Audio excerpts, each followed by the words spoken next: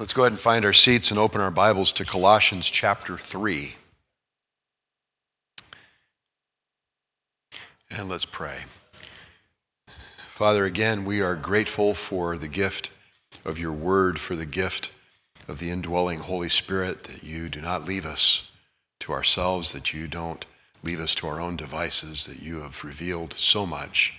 You've given us everything that we need pertaining to life and godliness. You've given us all of the grace that we need in order to live as we ought. You have freed us from the penalty and the power of sin. Sin is no longer our master. It no longer has dominion over us. And so, Father, I pray that you would help us to see your realities this morning as we come to your word. Help us to see you in Christ's name. Amen. Now, the last time we were in Colossians, we were in chapter 2, and Paul, in this letter, has been extolling the preeminence of Christ. Christ is everything. He is to have the first place in everything. He has the first place in everything. That is something that is not something that we're to give him. That is something that he already possesses. He has been given the name that is above every name. And he points to Christ. He shows the absolute, his majesty. He shows that he is God. He has the same essence as God. He is in no way inferior to the Father. And he is to be worshiped in that fashion. And then he begins to take on the different issues that are facing the Colossians. He encourages them. You've received Christ. You have been so taught in Christ. Therefore, walk in that fashion. Have it as your manner of life that you are obeying him. Don't get caught up. Don't be suckered. Don't be deceived with the empty philosophy and the deceptions of this world. And in the last half of chapter 2, he talks about don't get sucked into the legalism, the mysticism, and the asceticism of the world. These are the elementary principles of the world. This is the stuff that the world puts forward, and it has nothing. It's the shadow, it's not the substance. We talked about that if you aim at the shadow, are you ever going to hit the actual target? No, you can't, because you're aiming in the wrong place. The shadow is never where the actual reality is. And so, leave this stuff be. This stuff has the appearance of wisdom. It has the appearance of this is how things ought to be. But at the end, all it does, it has no value. In fact, let's just go back here, chapter 2, verse 20. If you have died with Christ, since you have died with Christ, to the elementary principles of the world, why, as if you were living in the world, do you submit yourself to decrees such as do not handle, do not taste, do not touch, which all refer to things destined to perish with use, in accordance with the commandments and teachings of men? You've given away Christ, you're substituting the ideas of men. These are matters which have, to be sure, the appearance of wisdom in self-made religion and self-abasement and severe treatment of the body, but are of no value against fleshly indulgence. So you have those who go through, and you remember the words of Jesus. If your hand causes you to sin, do what? Cut it off. It's better to go through life maimed than to end up suffering hell, right? So you have people who have problems with their hands, so whap, they take off their hand. They have problems with what they view. Boo, they pluck out their eye. They have problems with where they go. Whack, they take off one of their feet. Does that actually help them? It has done nothing to deal with the issue of the heart, which is where all of those things come from. So you end up going through life half blind with the nickname of Stumpy. And it's actually accomplished nothing for you. And so here again, Paul is saying, here's the problem. Now, chapter 3, now how do you deal with it? How is it that you're going to, what will help you in your fight against these things? And where do you think he's going to look? What has been his solution through this whole book to this point? I was going to answer that question, but I'm not going to. You come on, new year. Everybody wake up. What has been his proposed solution to the problems that he has dealt with to this point? Where has he pointed them? He's pointed them to Christ. And funny, that's exactly where he's going to go to right now. Chapter 3, verse 1. Therefore, in light of these things, if you have been raised up with Christ, keep seeking the things above where Christ is, seated at the right hand of God. Set your mind on the things above, not on the things that are on earth. For you have died, and your life is hidden with Christ in God. When Christ, who is our life, is revealed, then you also will be revealed with him in glory. Therefore, consider the members of your earthly body as dead to immorality, impurity, passion, evil desire, and greed, which amounts to idolatry. For it is because of these things that the wrath of God will come upon the sons of disobedience. And in them you also once walked when you were living in them. But now you also put them all aside: anger, wrath, malice, slander, and abusive speech from your mouth. Do not lie to one another, since you laid aside the old self with its evil practices, and have put on the new self, who is being renewed to a true knowledge according to the image of the one who created him, a renewal in which there is no distinction between Greek and Jew, circumcised and uncircumcised, barbarian, Scythian, slave and free man, but Christ is all and in all. So again, he points them straight back to Christ. And he's going to talk about, now here is the spiritual reality. What the world has to offer is shadow. It is empty. It has nothing to it. The actual reality is found in Christ. And in fact, regardless of how it feels, this is how things are. Now remember that he went through and he used two metaphors in describing what has been done to us, what has been done in us in salvation. He used circumcision. What's the idea? How does circumcision relate to salvation? Is the physical act the important thing of circumcision? No. It is a picture, it's a physical picture of a spiritual reality. What's the spiritual reality of circumcision?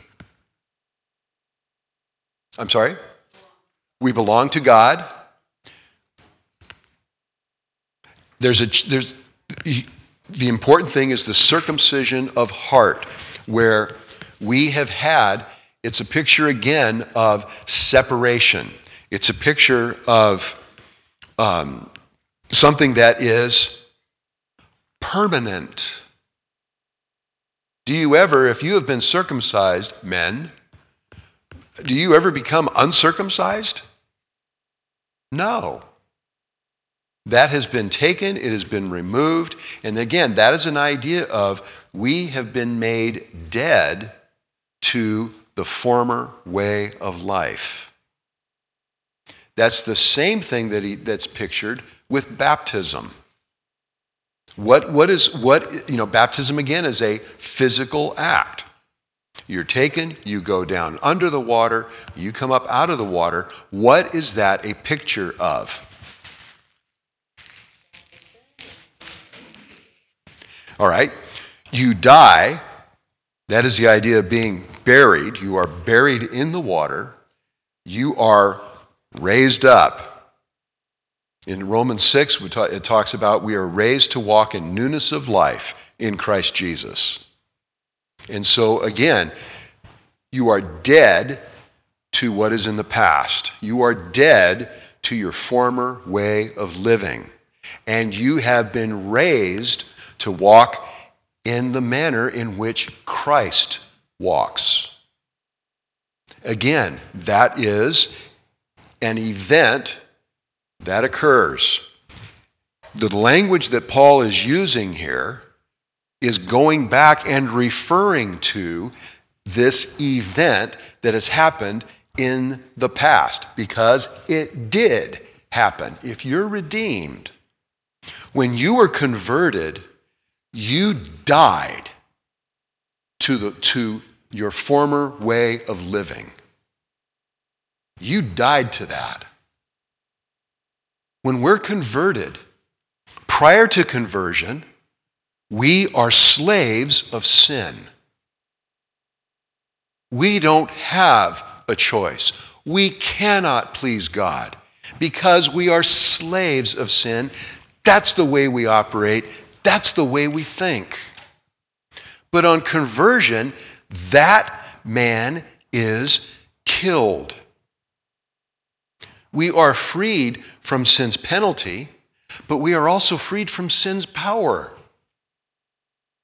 Right? Sin shall no longer have dominion over you. In fact, let's just go back there. Let's go back to Romans chapter 6.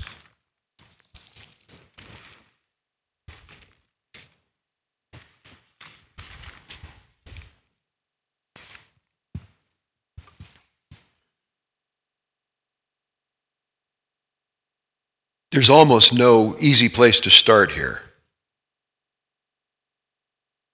Let's just start in chapter 1, in verse 1. What shall we say then?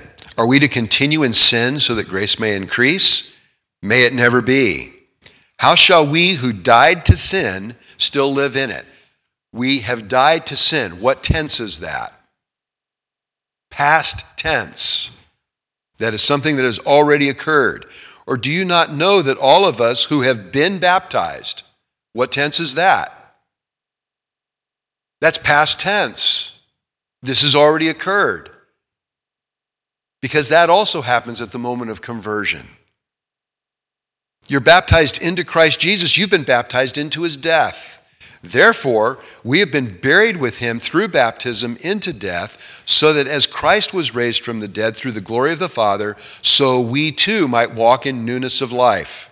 For if we have become united with him, with Christ, in the likeness of his death, certainly we shall also be in the likeness of his resurrection, knowing this, that our old self was crucified with him, in order that our body of sin might be done away with, so that we would no longer be slaves to sin, for he who has died is freed from sin. Now, if we have died with Christ, we believe that we shall also live with him, knowing that Christ, having been raised from the dead, is never to die again. Death no longer is master over him. For the death that he died to sin once for all, but the life that he lives to God.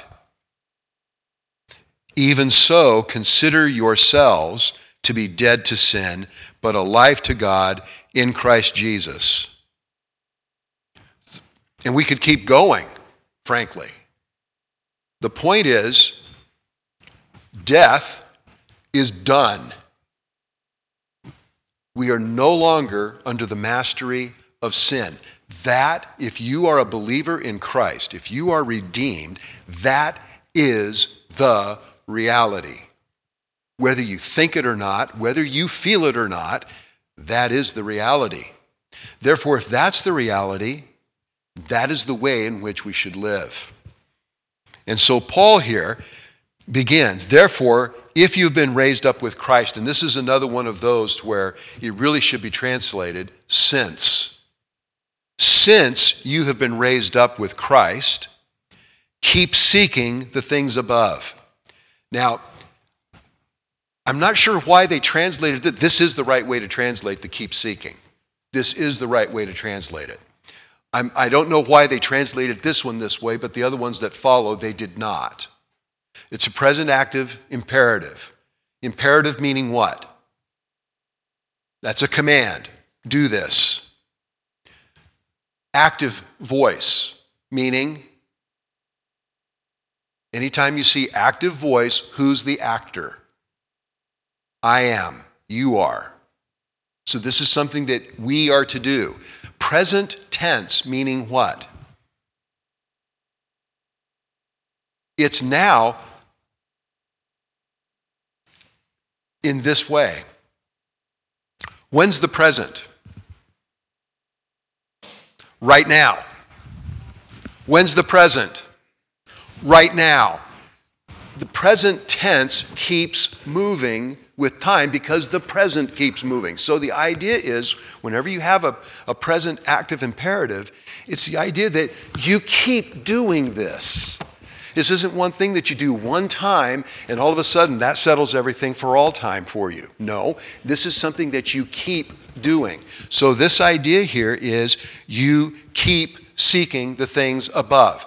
Now, we used to have a fellow here who was always talking about looking up, right? Now, he was talking about looking up predominantly in the present, in the idea of looking for Christ's return, which is a great thing to look for. It's a great thing to live in the light of. In fact, we should be living in the light of that. But it's also looking up. Why? Because that's where Christ is, and what is our relationship with Christ right now at this moment? What's our relationship with Christ? We're in Christ. We are in union with Him. Do you get that?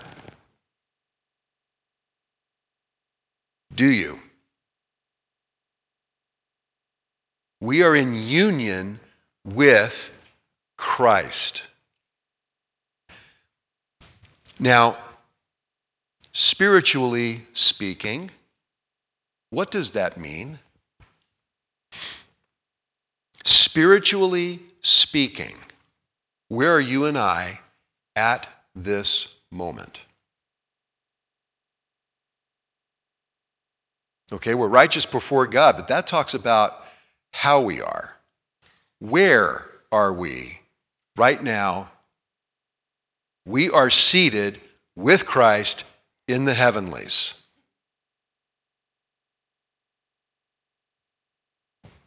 Do you doubt that? We'll flip back a few pages and let's go to Ephesians chapter 2.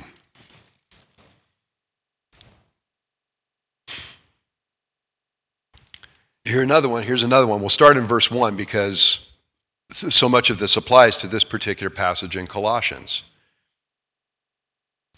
Ephesians 2:1, and you were dead in your trespasses and sins, in which you formerly walked according to the course of this world, according to the prince of the power of the air, of the spirit that is now working in the sons of disobedience.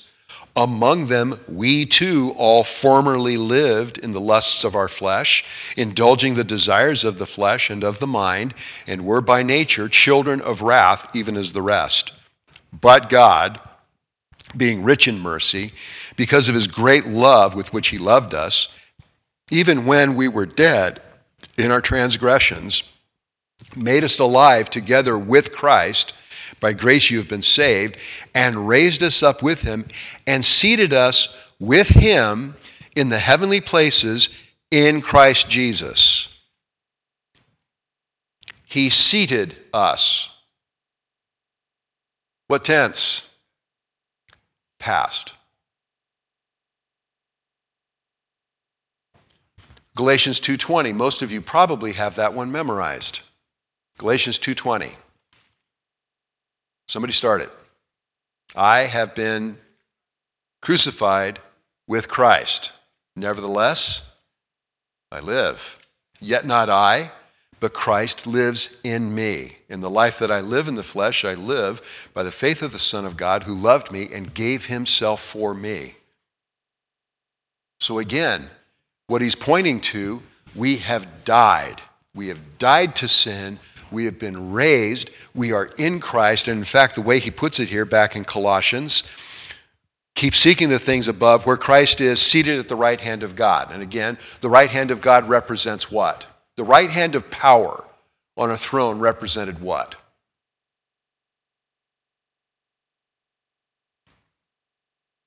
It represented authority. In fact, it represented the authority of the throne. So where Christ is, he has the authority of God. He has the power of God. And for us, we are to keep looking there.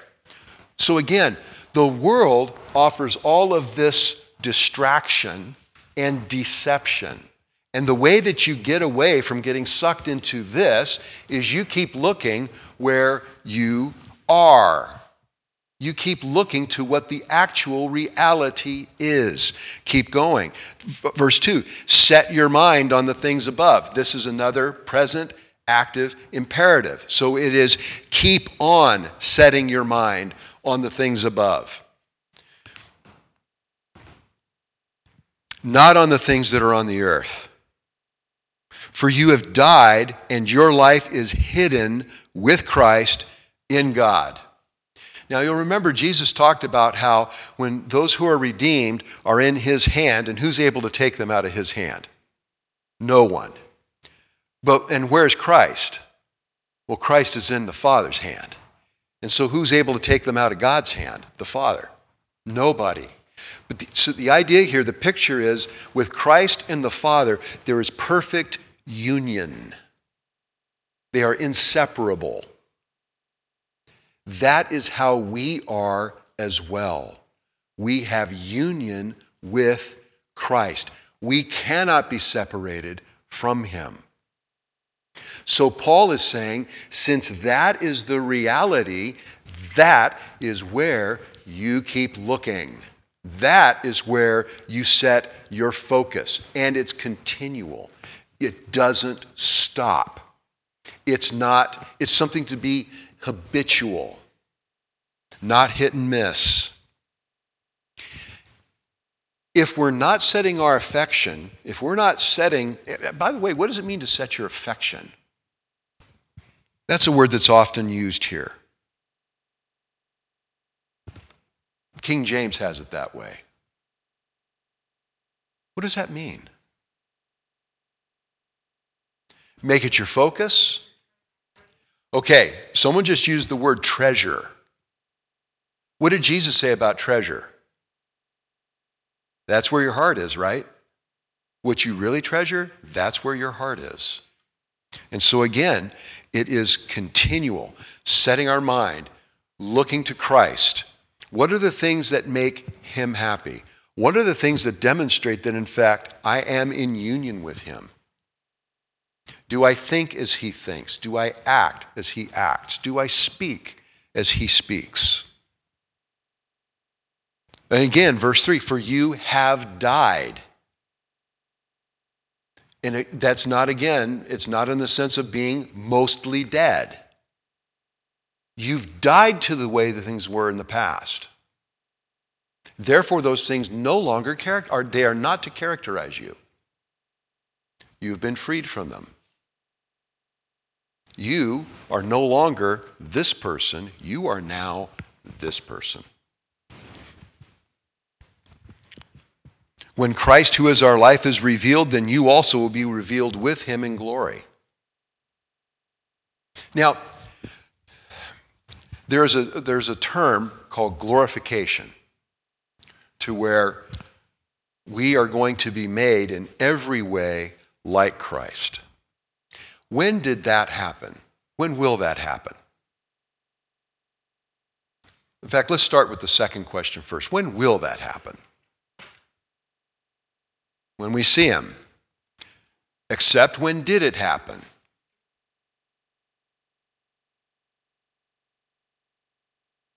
When did it happen? At our conversion.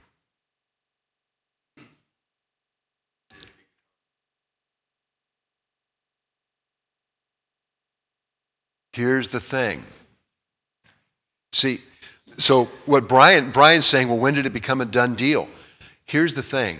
Our glorification is so certain, God refers to it in the past tense. Okay, so. Here, let's go to Romans 8.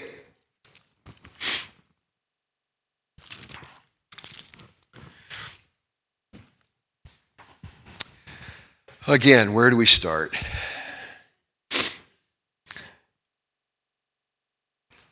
The temptation is to start at verse 28, but we'll go back to verse 26. In the same way, the Spirit also helps our weakness, for we do not know how to pray as we should, but the Spirit himself intercedes for us with groanings too deep for words. And he who searches the hearts knows what the mind of the Spirit is, because he intercedes for the saints according to the will of God. That's the basis for, and we know that God causes all things to work together for good to those who love God, to those who are the called according to his purpose.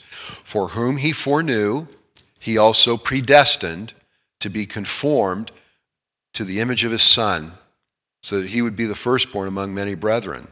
And these whom he predestined, he also called. These whom he called, he also justified.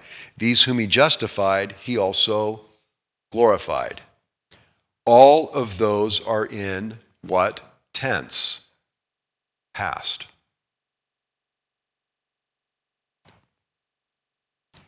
The fact of the matter is, that has happened. We do not yet have full possession of it. It's like having a new house.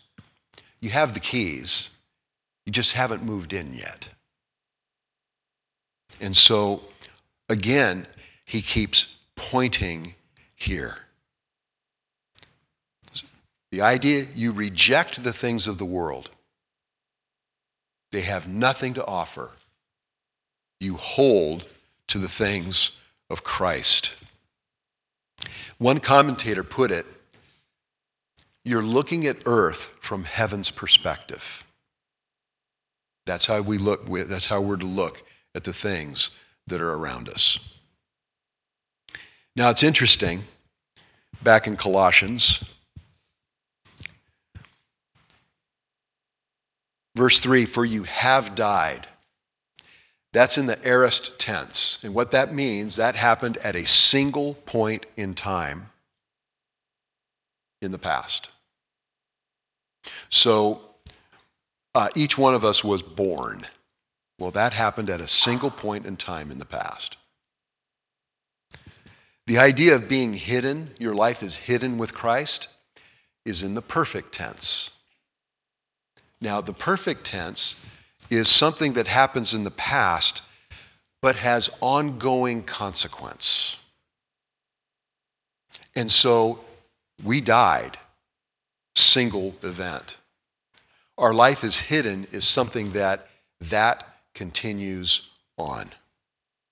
And so, the union with Christ continues on. We're unified with Christ in God. Now that becomes fully apparent. That becomes fully demonstrated when Jesus returns or we go to be with him. That's when we possess that fully, because we're going to see him. We're going to be like him because we're going to see him as he is, right? So, this first part, this is seeking the heavenly. Now, he's going to progress now. You kill the earthly. You seek after the heavenly. One of the ways that you do that is you kill the earthly. Verse 5. Therefore, consider the member of your earthly body as dead to a list. Now, this idea here of consider, this is the tamest way of putting this verb, because the verb actually means to put to death. That's what it literally means. Execute. That's what we are to do to the flesh. That is what we are to do to these different things that he's going to go through here to consider. You put these things to death. Now, have we been freed from the power of these things? Yes.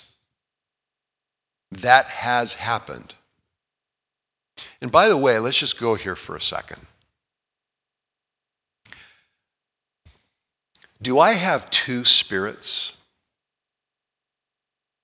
Am I still the old man trying to become the new man?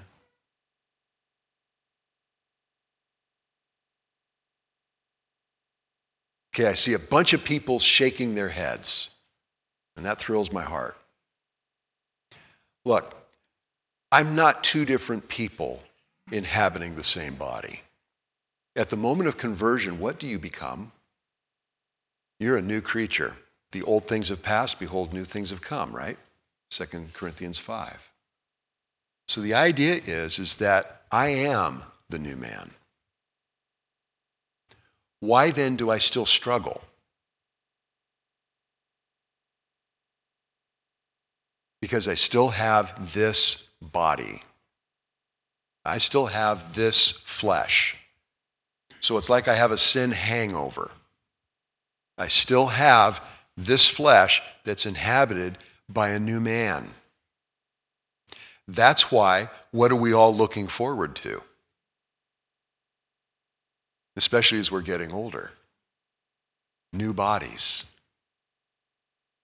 Where now that influence of sin is gone and gone forever. So, we have to continue pulling weeds. That's the idea of mortifying the flesh. You're pulling weeds. Where sin starts sprouting up, you yank it.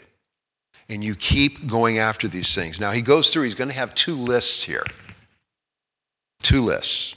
His first one, you consider the members of your earthly body as dead to immorality, impurity, passion, evil desire, and greed, which amounts to idolatry. Immorality is the word porneia, and what words would we get from porneia? Pornography. It's sexual immorality, it's sexual sin, sexual perversion. The idea of impurity is filthiness, moral uncleanness, polluted. Passion is the idea of a diseased soul. And if you look at passion and evil desires, you can think of passion as the root and the evil desires, the lusts of the flesh, as the fruit of this diseased soul. And greed, unbridled covetousness. Now, if you go over to Ephesians 5, you'll find where these three are linked together there as well, where it talks about immorality and evil desire and greed. We are to consider ourselves dead to those things. Now, if we are to be dead to these things, then should we be feeding those things? No. Now, what do I mean by feeding those things?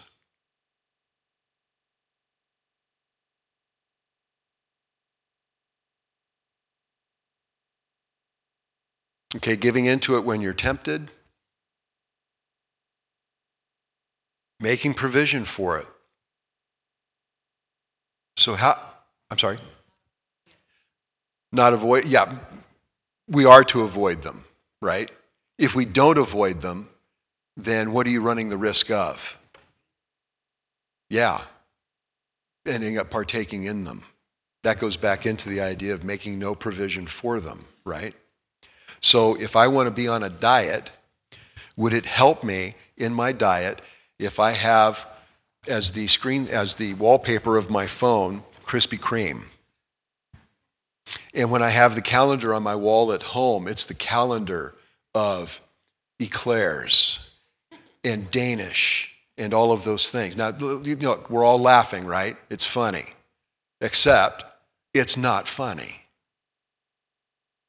If you want to be not making provision for the flesh, then that means don't be doing the things that make that more accessible. Brian.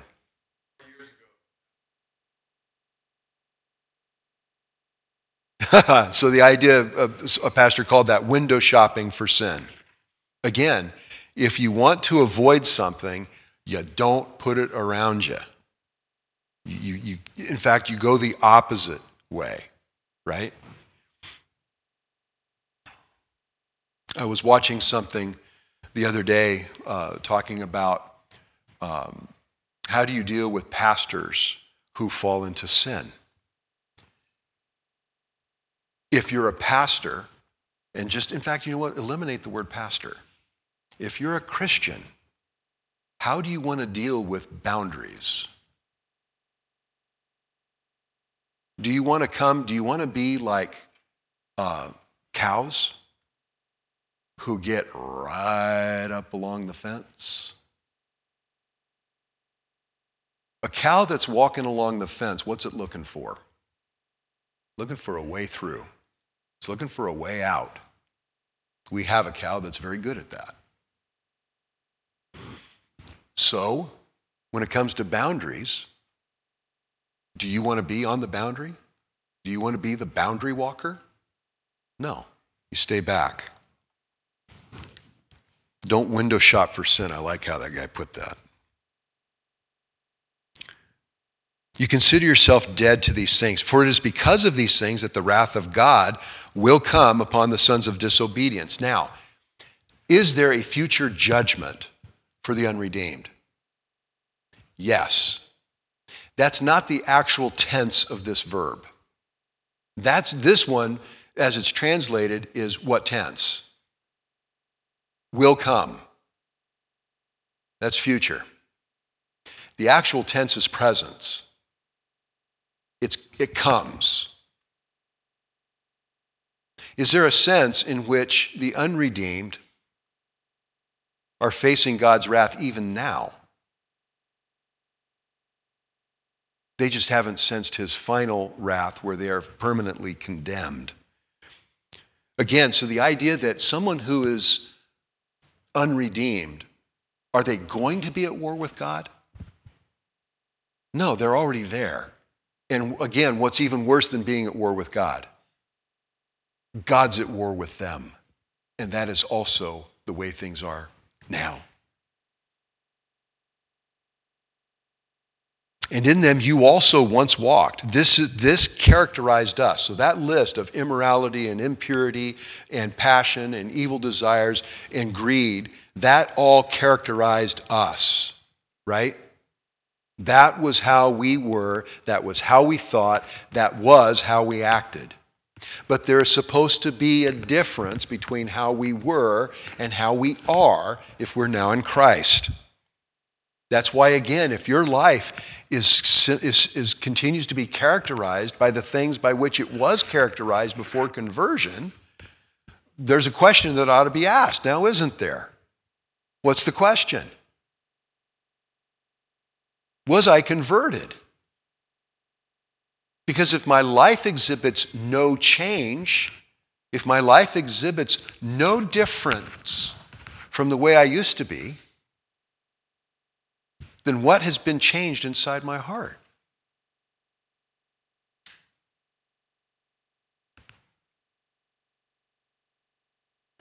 If you go by a tree and that tree has got leaves of a particular shape and it produces fruit of a particular kind, what kind of tree is it? It's that kind of tree. Do I expect to be picking blackberries off of a cherry tree?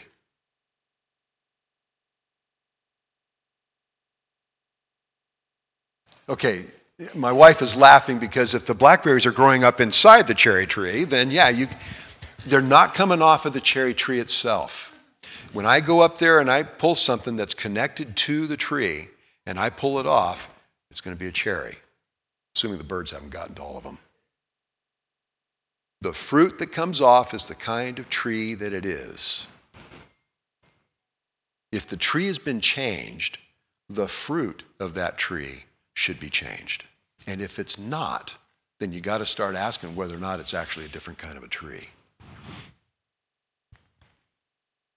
So again, we were characterized by those things. Verse 8, but now you also put them all aside, and now he's going to get into things that this hits close to home. Anger. What's anger? Pardon me? Murder. Well, it is murder. What's anger?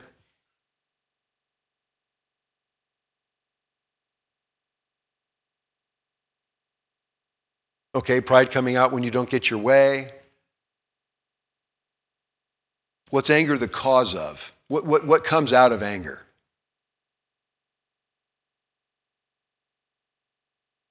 Murder comes out of anger. What else comes out of anger? I don't actually kill somebody, but what is the attitude in my heart toward them? Hatred comes out of anger. Now you ratchet it up a little bit and you get wrath. What's wrath?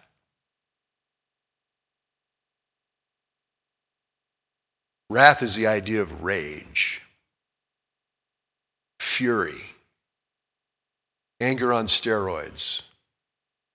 Now ratchet it up a little more, malice. What's malice?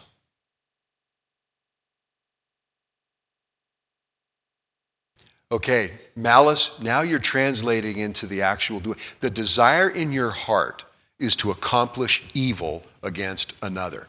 That is why when you talk about, for instance, first-degree murder is defined as the killing of another human being with malice aforethought, meaning I thought about it, I planned it, I put the stuff into play, I put the stuff into action in order to be able to accomplish it.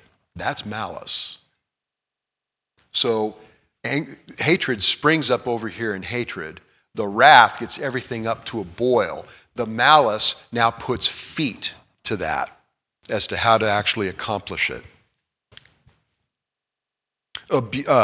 Slander.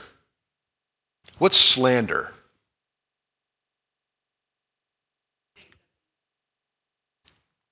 Okay, slander is verbal murder. I'm killing the other guy, I'm just doing it with my words. You've heard the term character assassination? That's slander. Verbal murder. Abusive speech from your mouth. This idea of abusive speech, this is foul-mouthed, vulgar. You don't really care what comes out. So we're to kill those things too. We put them aside. Now this is a beautiful, so now he's going to switch over here and he's going to use again, another metaphor. And the idea of putting off is literally undressing from it, and then you put on. So you are taking off the old, you are setting that aside, and you are taking on the new, and you are putting it on in its place. That's literally the picture here. And so, again, we take off those things, we put off those because they characterize who? Who does anger and wrath and malice and slander and abusive speech? Who does that characterize? That's the old man. I am no longer the old man. So I should take off those things, the vestiges of the old man, and toss them. And in their place, now here's the important thing here with this. Does that end the process? I'm taking off the old guy.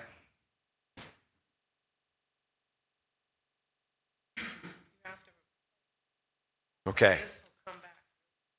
Okay, so the idea is you either replace it with something else or that's going to come back. Now, Jesus talked about that too, right?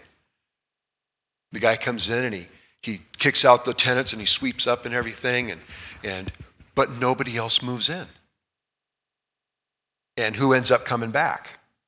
The former tenant, the demon. And except he doesn't come back by himself. Who does he bring with him? 7 more worse than him. So again, the idea here is we are putting off, but we are replacing that with, you can't walk around naked. Now, believe me, you're happy that I'm wearing this shirt, all right? The idea here is you replace it with what does characterize you. You put on the new man. And then there's also being renewed, which we're going to get into here too. Do not lie to one another. What's lying?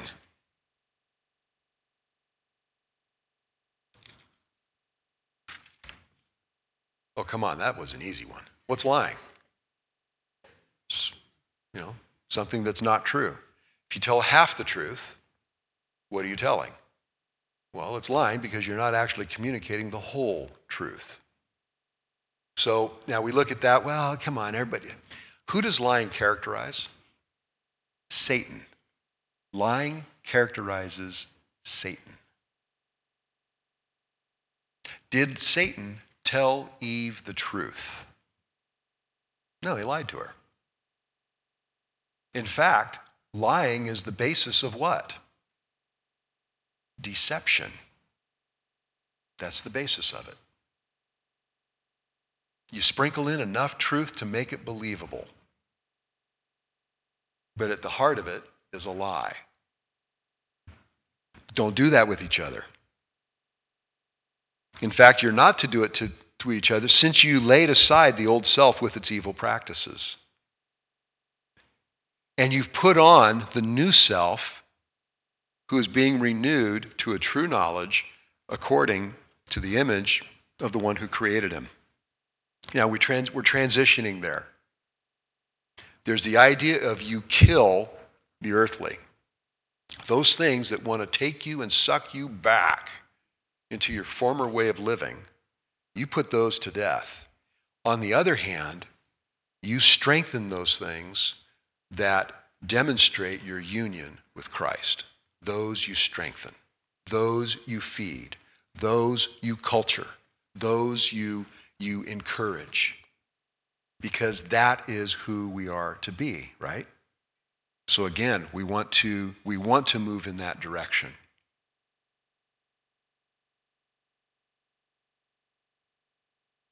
So this idea here, we've put on the new self who is being renewed to a true knowledge according to the image of the one who created him. That again, that is a passive. Okay, so who's acting here? Our mind is being renewed. Who's doing the work there? Am I doing that work? My mind is being renewed is passive voice. God is renewing my mind. Now, am I to participate in that? Absolutely. God is renewing my mind. It's in the present tense, so again, it's an ongoing action. And it's going to continue ongoing until when? Say it out loud, John. He's pantomiming to me in the back. Until we're with him. When we shall see him, then we're going to be like him because we're going to see him as he is. And so our sanctification is going to be completed when we actually are with Christ. So again, now this idea of renewing is crucial. It is utterly crucial. What's the idea of having a mind that is being renewed?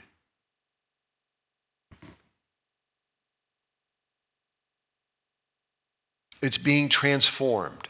It's being changed. So if you go back to 2 Corinthians 3:18, it talks about, we're being transformed into his image. That is an ongoing process. What happens if you do not change the way you think? What happens when you're trying to take off the old man and put on the new man?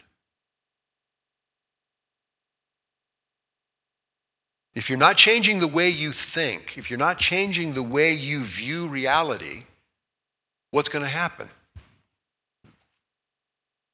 You're going to stay with the old man and you're going to continue doing things the way that you used to do them because you haven't changed how you think. Does that make sense?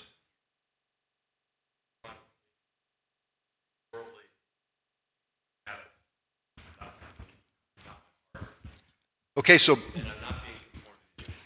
Brian is using a term, behavior modification, which again, changing the way that I act, but not changing the way that I think. Now, do you have a scriptural picture of that way of thinking? Is there a scriptural example of someone who was in that particular position? Pardon me? Okay, Judas. Was Judas sorry that he had betrayed Jesus? Yeah, he was. He went out and he killed himself. We have a few minutes. Flip back to the book of Job.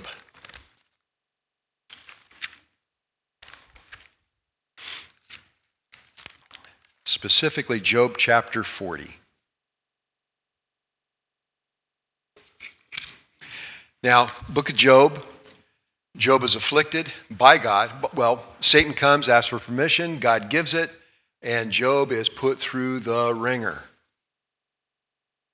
He loses his wealth. He loses all of his kids. His wife is utterly in despair. And now his friends come, and then he gets the boils. And his friends come, and are they helping him? No, they're piling on. Job, what did you do that God is doing this to you? And what has Job been longing for through this whole event? In fact, he talks about it. Oh, that I could go to court and present my case before you. He wants to meet with God so that he can present his case. And God says, okay, let's do it.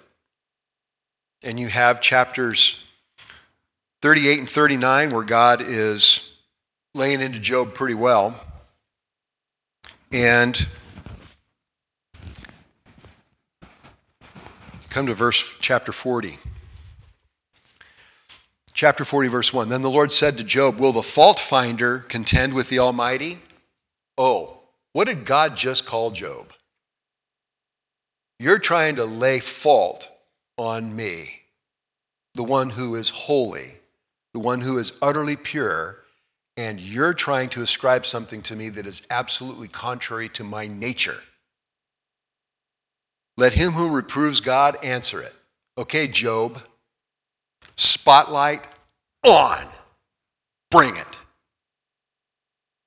What's Job's response? Job answered the Lord and said, behold, I am insignificant. What can I reply to you?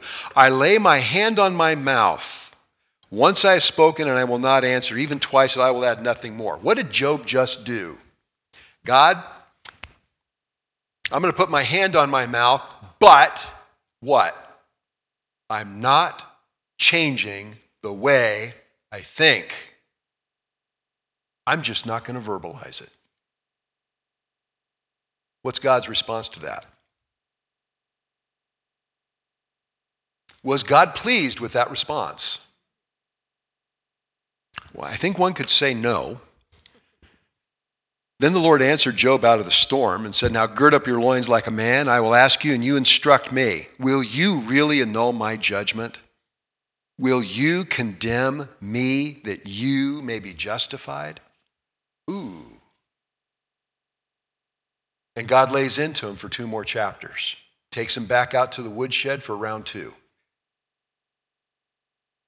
Now, at the end of the second round, demonstrating that God is God and Job is not, where does Job get? I know that you can do all things, is chapter 42, and that no purpose of yours can be thwarted.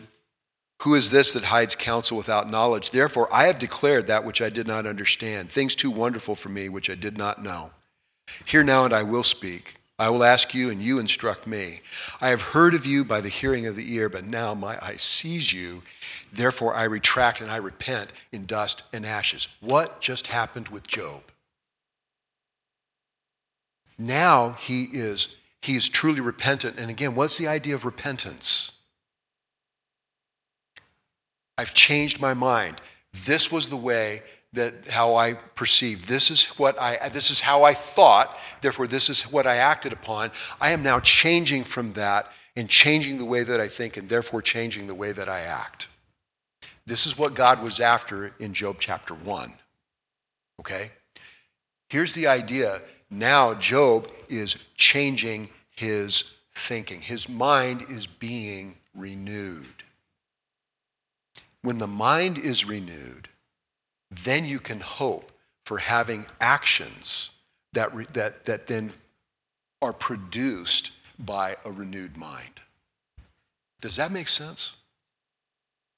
When we hold on to our former way of thinking, and by the way, this former way of thinking, who's God in the former way of thinking? I am. Anger is because somebody made me unhappy. They didn't meet my expectations. Therefore, I am going to punish them. The old man revolves around me. That's why, again, when you talk about legalism, what's the underlying thinking behind legalism? God has to accept me because I am so much better than these other guys. So who am I measuring myself by when I'm dealing with legalism? It's about me versus these other people. It has to be. Because if I compare myself to God's standard, I'm still hosed. It's only because I can compare myself with someone else over here, and I'm just a cut above this other person over here, and therefore God has to accept me. The idea of mysticism. What is mysticism, by the way, and who's creating the standard for these mystical ideas? I am. That's not what God says. And so this idea, I went up to Dave a couple weeks ago and told him when he had the sermon about Mary, that was the most disturbing sermon I think I've ever heard in my entire life. How did that happen? How did all this stuff come up with Mary? People are making it up. The Bible says none of that. They're making it up. And the idea is, if we make it sound spiritual, then somehow God's got to accept that. The idea of asceticism. The idea of inflicting pain on myself that I may appear more what? Spiritual. Who's the arbiter of that? Me. Again, that world is still revolving around me. So these things that the false teachers are trying to come and give to the Colossians, hi there, you need to live like the devil. You need to live like Satan. Because that's what Satan did.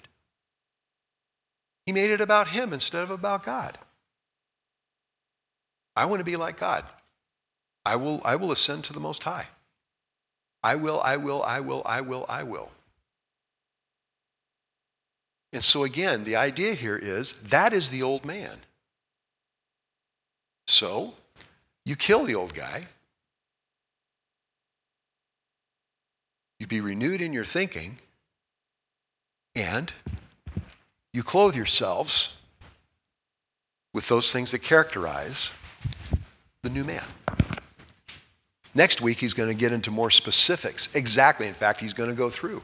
Put on, clothe yourselves with humility and a whole laundry list of them. Set your mind on the things above. Keep on setting your mind on the things above. Keep seeking those things where Christ is. Because Christ is our life. We're in union with him. Therefore, we should be doing those things that characterize him. Any questions? Dave.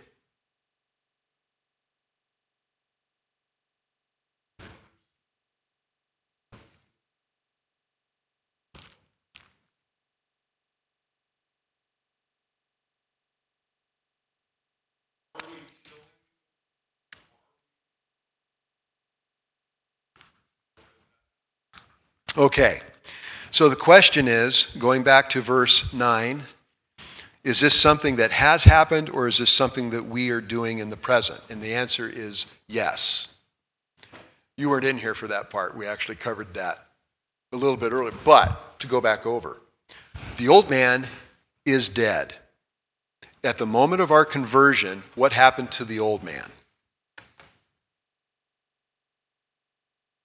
He died. He died because we died.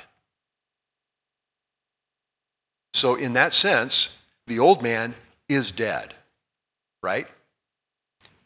But, and again, not just was the old guy killed, what else happened? Say it louder. The new guy came in. We've been made, therefore, the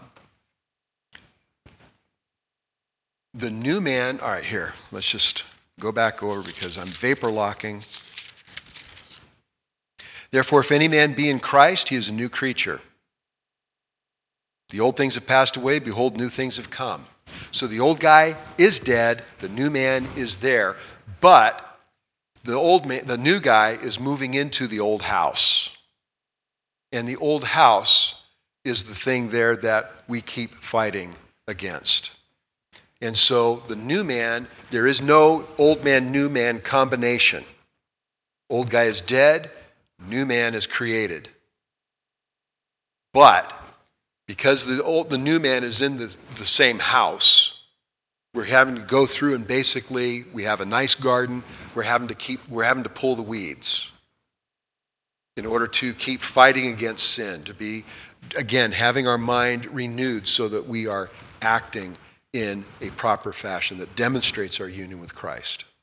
So yeah, the old man is dead, but we still have the continuing on effects of the flesh. Yep. Live consistent with their identity. We're the new man. We're in the image of Christ. So act that way. With a few other verbs, with a few other words thrown in to flesh it out. Any other questions? Rick.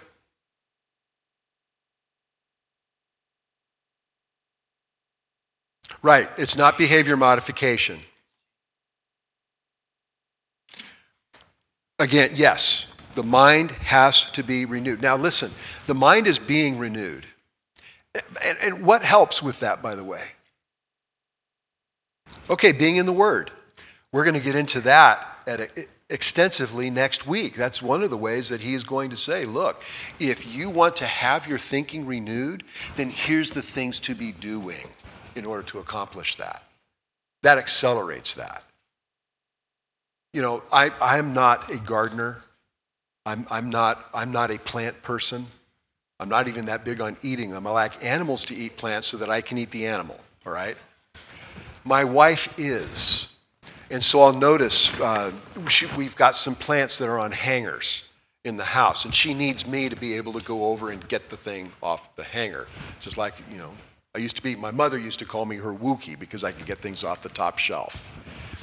Carolyn needs me to be able to get some things off the top shelf so that she can water them and feed them and nurture them so that they will do what? Grow. So if you want something to grow, you take care of it. You give it the things that it needs in order for it to grow. Anything else? You look like you're just itching. Yeah, you. Yeah, you. I knew you were.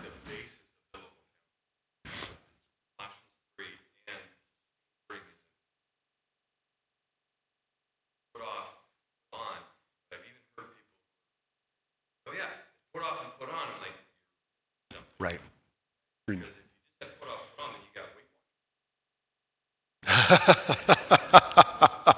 Okay, I have to repeat that. Brian's comment, Colossians 3 and Ephesians 4 are the basis of biblical counseling, and it's not simply take this off and replace it with this. You have to, otherwise all you have is spiritual Weight Watchers. You have to have the renewing of the mind and changing how you think and what you think and what you believe to be true.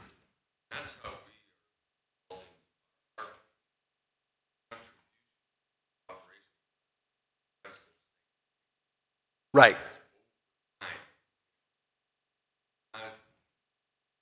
I expected to have this down. Bam.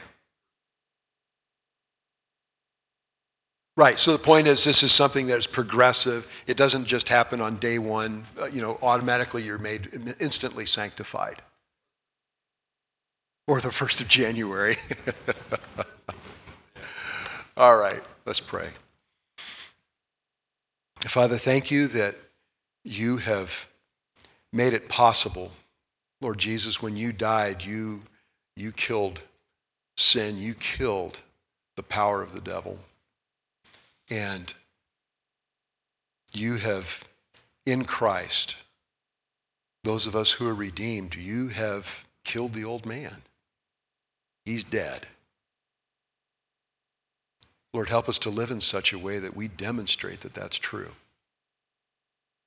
That more and more as we are made and we are changed more and more into the likeness of Christ, that we would look more and more like your kids, that we would act more and more as he did.